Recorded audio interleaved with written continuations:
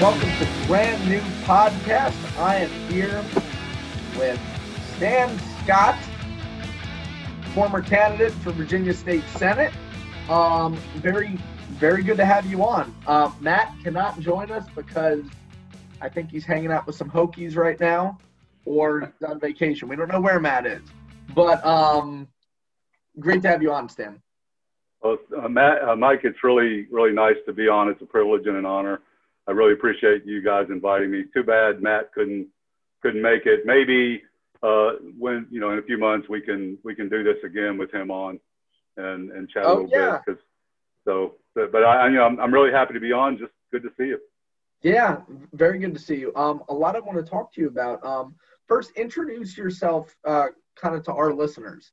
They may be familiar with your name when you ran for state senate, but refresh them a little bit. Sure. Well, I'm Stan Scott. I ran for the state senate in the 4th district last year against Ryan McDougal. A somewhat chaotic exercise in some sense because the district is very conservative and kind of a tough nut to crack for a Democrat. But in my view, this was about party building. It was about making sure that the Democratic Party message got to some folks that don't normally get to hear it. And I also think, it had been 12 years, I think, since Mr. McDougal had an opponent. And I think our democracy is more vital, sort of vibrant when we have these discussions more often. So I felt like it was a thing to do. Just a little more, I'm retired Army. I spent 20 years riding around on tanks. I retired in 2002, and now I do some management consulting and mostly for defense contractors, military base operation type stuff. Awesome. And speaking of awesome, I guess, I don't know, what's his slogan? Awesome rhymes with Qasim. Someone tried to make that work. It didn't quite rhyme, but it looks like you wound up helping Qasim Rashid develop his plan, especially for veterans. So what are some elements of that plan? Or Qasim? Well, that's correct. I met Qasim I'm sorry, didn't mean to speak over you. I met Qasim last year when he ran in the 28th. Adjacent district, so we met at several forums. After all that was over, when he decided to run, he asked me to help him work on some policy stuff. I also started a Veterans for Qasim Outreach Committee to make sure veterans get to hear from Qasim, but also that Qasim hears from veterans about what their needs are. So we've been working on this. The committee and some other folks I know who are veterans have been working on this plan. And really the core of it is sort of to bring Qasim's compassion through action concepts into a compassion for veterans plan and try to think about what a 21st century Service Members Readjustment Act would look like. And if you'll remember that the 1946 version helped create the middle class, got a lot of veterans into college, home ownership, those kinds of things. So we're trying to figure out a way to make that work. And we came up with a lot of good ideas about the Veterans Administration that I'd be happy to lay out in more detail if you like. Sure. Yeah. No. Go ahead. I think both parties could agree on that. Those who make the ultimate sacrifice for our country deserve the very best. And unfortunately, when it comes to healthcare, or maybe some VA locations aren't up to snuff, it definitely, I think it gets both parties angry because our vets deserve better. So, what are some details in that plan? How can more compassion be extended towards our veterans? Well, the key component, I think, is with respect to specific veterans, is the concept of a severance package for veterans. If you do 4 years in the military, you come out, immediately there are several things that you need to do, and it can be very stressful. You have to look for a new place to live because you're not authorized military housing anymore. You might have to think about what your health care is going to look like because you have VA benefits, but you have to apply for them. They can be hard to get. But you immediately have a need for new healthcare providers. You're probably starting on an education, especially if you're younger. I was older when I retired. I did my education as I was retiring, but the younger folks need help coming out. So a simple severance package with sort of a payment, a lump sum payment as they get out, a housing allowance, right, for the first year after they come out, after they transition from military life, and then maybe bonuses if you did combat tours or if you had a Purple Heart, a small bonus.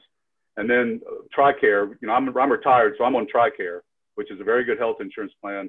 And the idea is to make sure is to give everyone who transitions out of the military a year of health insurance on TRICARE, so they're covered for that first year while they enroll in the VA benefits, while they look for a job that might have healthcare benefits, you know, things like that. Folks who aren't wounded, folks who don't have a disability, they don't have clear medical issues that are connected with military service, they're eligible for VA healthcare, but it's kind of at a minimal level. So we want to make sure they're taken care of and protected. Yeah, absolutely. And yeah, I mean, I think a lot of, once again, Republicans and Democrats think it come together on this issue. I must ask you your perspective when it comes to this. I think a lot of people, maybe even some of our listeners, may assume that people, you know, in the military kind of skew more conservative. How is it being former member of the military and being a Democrat? Are those mutually exclusive, or is it possible to be? Well, there's kind of a funny story about that actually from last year when I ran.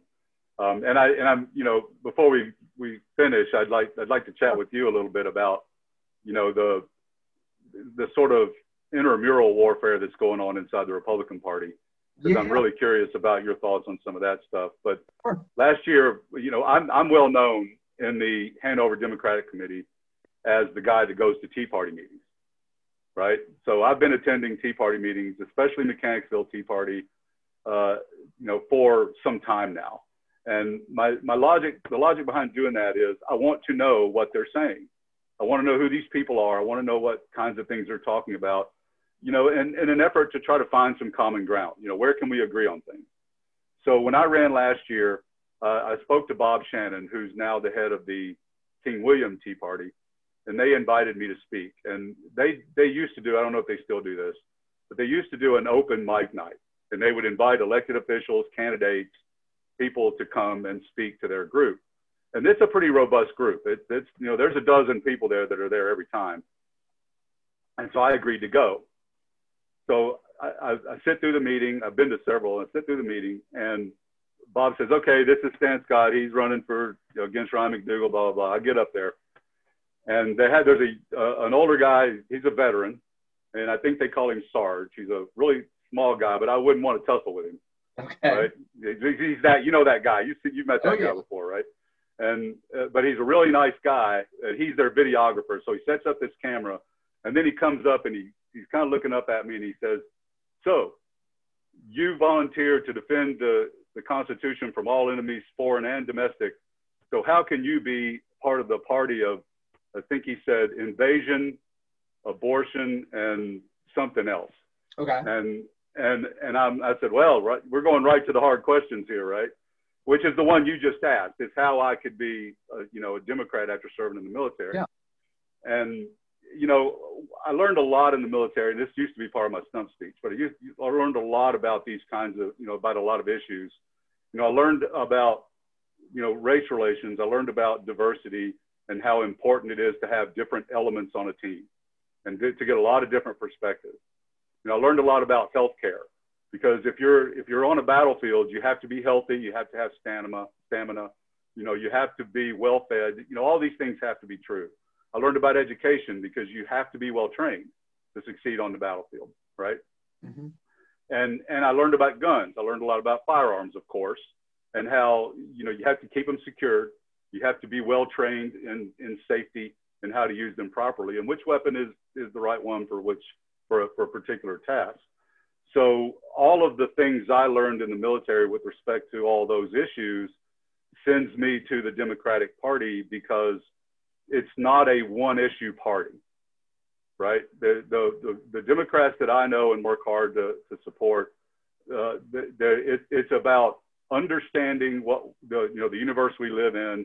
It's about talking to people. It's about getting from different perspectives and forming a policy that will work as best it can. There's no perfect policy. So, you know, that's the best explanation I can think of. I'm a patriot. I signed up to defend the Constitution, and I still plan to do that. I have not stopped doing that, and that's why I ran for office last year. Sure. Yeah, no, I think it's definitely, we are at such a crossroads where I think, people on the left do it, people on the right do it. We paint each other in boxes. Right. And I appreciate you at least sharing that perspective, that just because you're in the military doesn't mean you watch Fox News that you're, total red Republican. Like there's nuances to people, and that's okay. And I think especially after the debate, both sides could agree. I think it's time to really, really get to know each other and talk to each other as Americans, because that's what it could look like. You said you had a question for me regarding kind of the future of the Republican Party, the kind of infighting that you wanted to ask. Well, it's one reason I was kind of hoping Matt would be able to be on, because he's written recently about some of these things, but I'm sure you're aware of the Bull Elephant website. Yes. Not sure if you're aware of Virginia Right. It's another conservative website. It's not as active now as it has been in past years, but so in an effort to try to understand where Republicans are coming from, I read a lot of Bearing Drift. I read a lot of Bull Elephant. I read a lot of Virginia Right, and I watched your podcast with talking about Denver Riggleman. Yeah. Excuse me, and talking about how that played out with respect to using a convention as opposed to a primary. And I'm just kind of curious about where you think that's going, because it looks like there's a wing of the Republican Party that is making a strong effort to take over the institutional Republican Party in Virginia through the convention process. Sure. Yeah. I mean, well, we're Bearing Drift. They are, as I like to call them, bullshit elephant. I think there's the divide is really between Republicans and, to flip a term that they use quite often, rhinos. These people sign up, call themselves Republicans, call themselves conservatives. If we look at Bob Good, they think that the Republican Party is a place that might welcome their bigotry. They think the Republican Party is a place that, in the face of waging a war against PC culture, that their ignorant views are tolerated. And instead of real conservative thought, ideology, patriotism at all, they think that ignorant thought and Twitter bile is policy. And whatever inflammatory thing that they write or put out or tweet, or whatever inflammatory candidate they run for office, be it Bob Good or the lady down in Georgia, Marjorie Taylor Greene, I believe, who was a member I think that's right, yeah. Yeah, these aren't real Republicans. And I unfortunately feel, I don't think it's a Republican issue as much as I think it's a societal issue.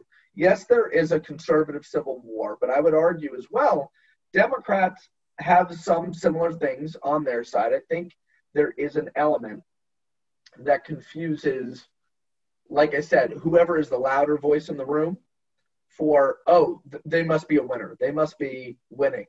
That must be the dominant view. If we add up that view, whether it's the people that say hateful things in the name of the Republican Party, or the people that subvert and flat out commit voter fraud in the case of Denver, because I'll tell you that wasn't a fair convention. Those people are really 28% of the party, but it's a loud, angry 20%. I mean, look, Stan, I'm sure you know, hardworking Republicans and Democrats all over the Commonwealth and the country, we have to go to work. We don't have time to go to a convention on a weekend if that's the only time we can spend with family or our children. We just don't have that kind of time. I'm losing you. But those people who don't work, who make fun of, maybe people on welfare, but they sure as hell aren't working. Those people will show up to every single little meeting, every single little convention, and try and spin things their way.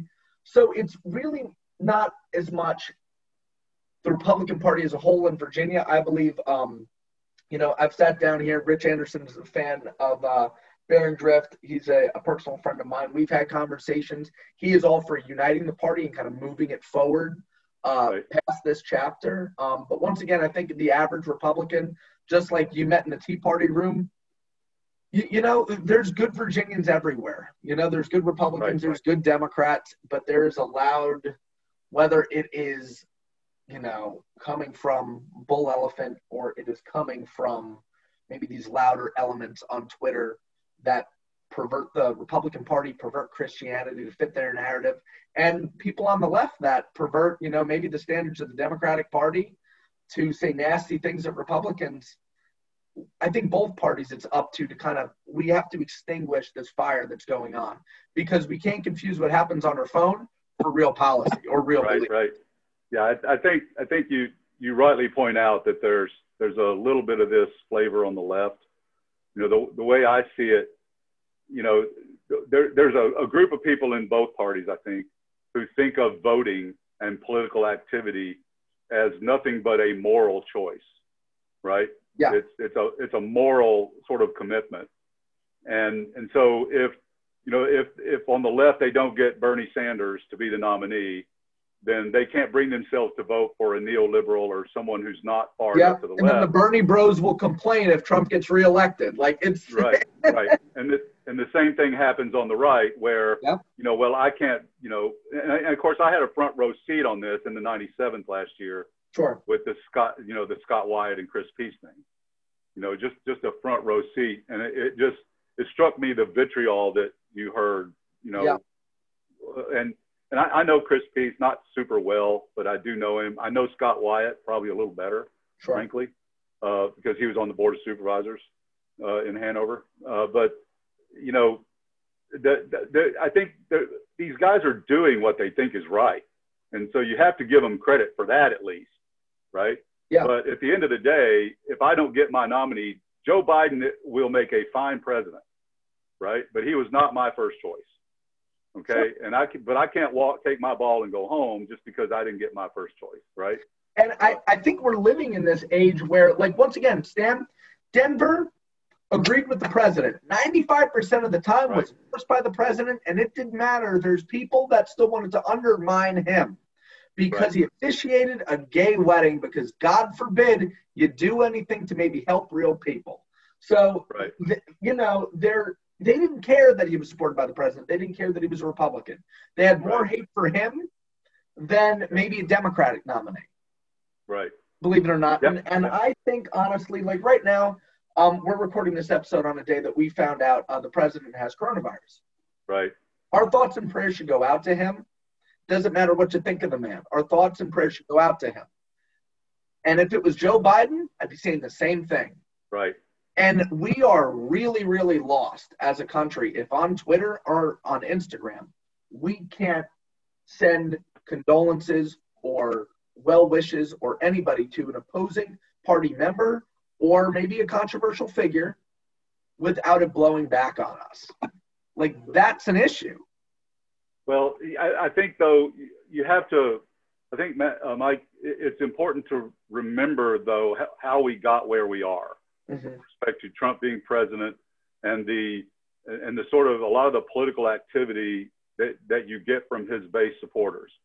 So, you know, a little bit of schadenfreude that Donald Trump has caught this virus after downplaying it and ignoring, you know, the kinds of things you need to do, you know, giving out bad information to people with respect to hydrochloroquine, just as one example, whether to use masks and those kinds of things. But more importantly, you know, I go to the grocery store here in Hanover County in Mechanicsville, and it's not unusual to see someone with a T-shirt that says Trump 2020, make the liberals cry again, right? And you've seen the guy, he's on Twitter and Facebook and all these places all the time. I have no idea who he was or even where he's from, but he's got that shirt that says F your feelings. Yeah. Right. And so, so then, a liberal, especially a real scared liberal, a liberal who's really, no kidding, scared that we're looking down the barrel of true fascism here, right? Because we're talking about someone who has refused to accept the results of a free and fair election, right? He has said, if I lose, it must have been rigged. So, this is how fascists talk. Plus the Proud Boys thing during the debate, right? The stand by, Yeah. stand back, and stand That by. wasn't a good moment. One of the first books I ever read when I was a kid, and and this was not because I was a military, wannabe or any of that, but because I've been interested in politics since my stepfather took me to a Mississippi County caucus, Republican caucus, to vote for Richard Nixon back in '72. Right? That was my first touch of politics. Okay. County caucus in Mississippi, where we were trying to just, vote for, nominate Richard Nixon in the Republican Party. Yeah. And so the first book I ever read was The Rise and Fall of the Third Reich. That's the first grown-up book I ever read, and I was probably 14. And the interesting parts of that book to me weren't the Germans lost 6,000 tanks and 70,000 troops at a battle in Russia somewhere. It was, how did they get from a nation effort to create a democracy to fascism, to the Nazi party taking over. And a lot, part of that was these militias, the brown shirts and other groups of thugs that would break up, opposing party meetings. Mm-hmm. And they would appear at the polls and keep people from voting. And so if someone's worried about that, and then they see Trump, who downplayed this whole Corona thing, it's not a big deal, don't worry about it, it's just the flu. Now he's got it, and then the other side is saying, well, the policy is less important to a lot of those folks than just making me unhappy, right? Mm-hmm. And so, they're not worried about policy with respect to anything except maybe taxes, abortion. But, if we can make the liberals cry, we won. And so I'm not surprised a lot of people are going overboard on Twitter with, you finally got it. He's sorry. There's definitely, I mean, we are in an age where, look, I mean, people will, wear shirts that say make the libs cry again or whatever, or own the libs, right? You see that trending on Twitter. You'll also see,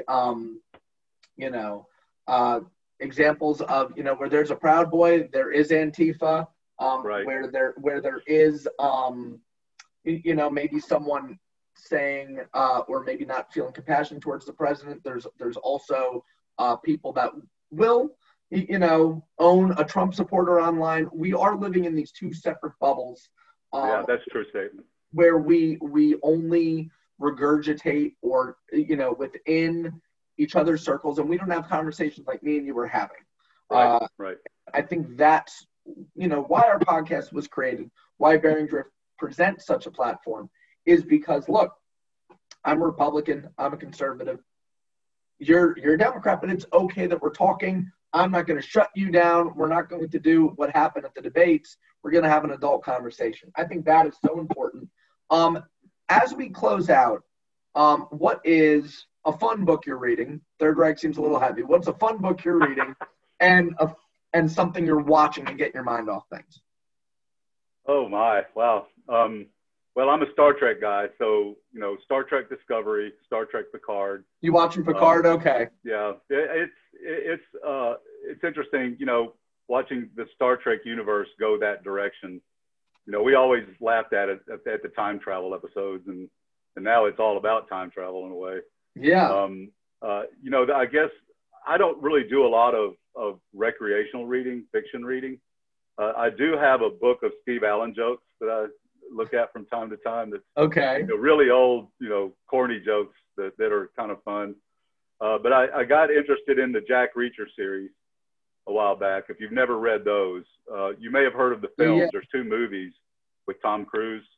Although in the book he's like 6'3" and Tom Cruise is like 5'5", right? So yeah, when I saw that, I said, they should have gotten The Rock to be yeah. Jack Reacher. The Rock would have been perfect for Jack Reacher, right? So I read those, and there's a new one. There's about a new one coming out every year, so I'll read that. Okay. But when I read fiction, it's usually a spy thriller or a military thriller, that kind of thing. As far as TV, I'm a sports guy. I watch the news. I watch sports. So I got my degrees at Louisville as I was retiring from the Army, because I was at Fort Knox. Okay. So I'm a Louisville fan. So watch Louisville football. Okay. I wanted to ding Matt because he's I the know, Hokie yeah, I guy. know. Well, that's the thing. He's off in Hokie country right now. And they'll be in Louisville on the 31st. I'm a JMU guy, so Yeah. I went to JMU, so I'm very neutral. And yeah, my niece went to JMU. One of my nieces went to JMU. So okay. so very happy with that team. I mean, their football program is very strong. Oh, yeah, But I guess I mean, what TV? It's mostly science fiction. I'm interested in just about any kind of science fiction. Awesome. Television. Yeah. Well, Stan, it was great having you on. I hope to have you on again when Matt is here. I'd love to do that. Yeah, and anytime, come on. We are open to, like I've said, we're open to discussing beyond our little social circle. Right. So. Well, it's you guys have sort of in a way inspired me. I blog at a blog called Foggy Bottom Line. Okay. I'm not very consistent, but if you want to get a sense of where my head is on things, you can look at some of those posts. And you guys have gotten me thinking about doing a podcast on the Foggy Bottom Line platform, right? I'm glad. So when I do that, inspired. when I get around to doing that, I'll have you and Matt on, right? Perfect. Yeah, but, and if you want to write for Bearing Drift, come on over. We'd love to. Okay. I'd love to do a post on Bearing Drift, but really, Mike, I think you and Matt are doing a great job on this podcast. I've watched quite a bit of them since you had Qasim on and invited me. I think you do a pretty good job. I'd love to come back when Matt's going to be on because I think, I wanted to come on and talk about politics a little bit, talk about the Compassion for Veterans plan, and get people, on your side thinking about that, the Bearing Drift viewers. And of course, you can find out more about that at Qasim's website. But, I think this is going to be a change election. And American society is going through a lot of social change as we get deeper into the 21st century. And it's not surprising to me that a lot of people want to stop that change. And even I am kind of okay with slowing it down, right? Let's be methodical about this. I mean, we're going to have social change. We need to do something about racial justice and other social justice issues. We need to do something about, racism in institutions like police departments and the military. We need to do something about making sure everyone... about keeping our institution, that Constitution that you swore to protect. There's people that just want to rip it up and think, it's almost arrogant to think that they could just build something from the ground up. We have to deal with what we have and build it up. That's right. And we have to get to that social change in a methodical way that meets the requirements of those institutions and that Constitution, right? And so, we got to be smart about this, but we're not going to stop it. Young people are not going to let us stop it, right?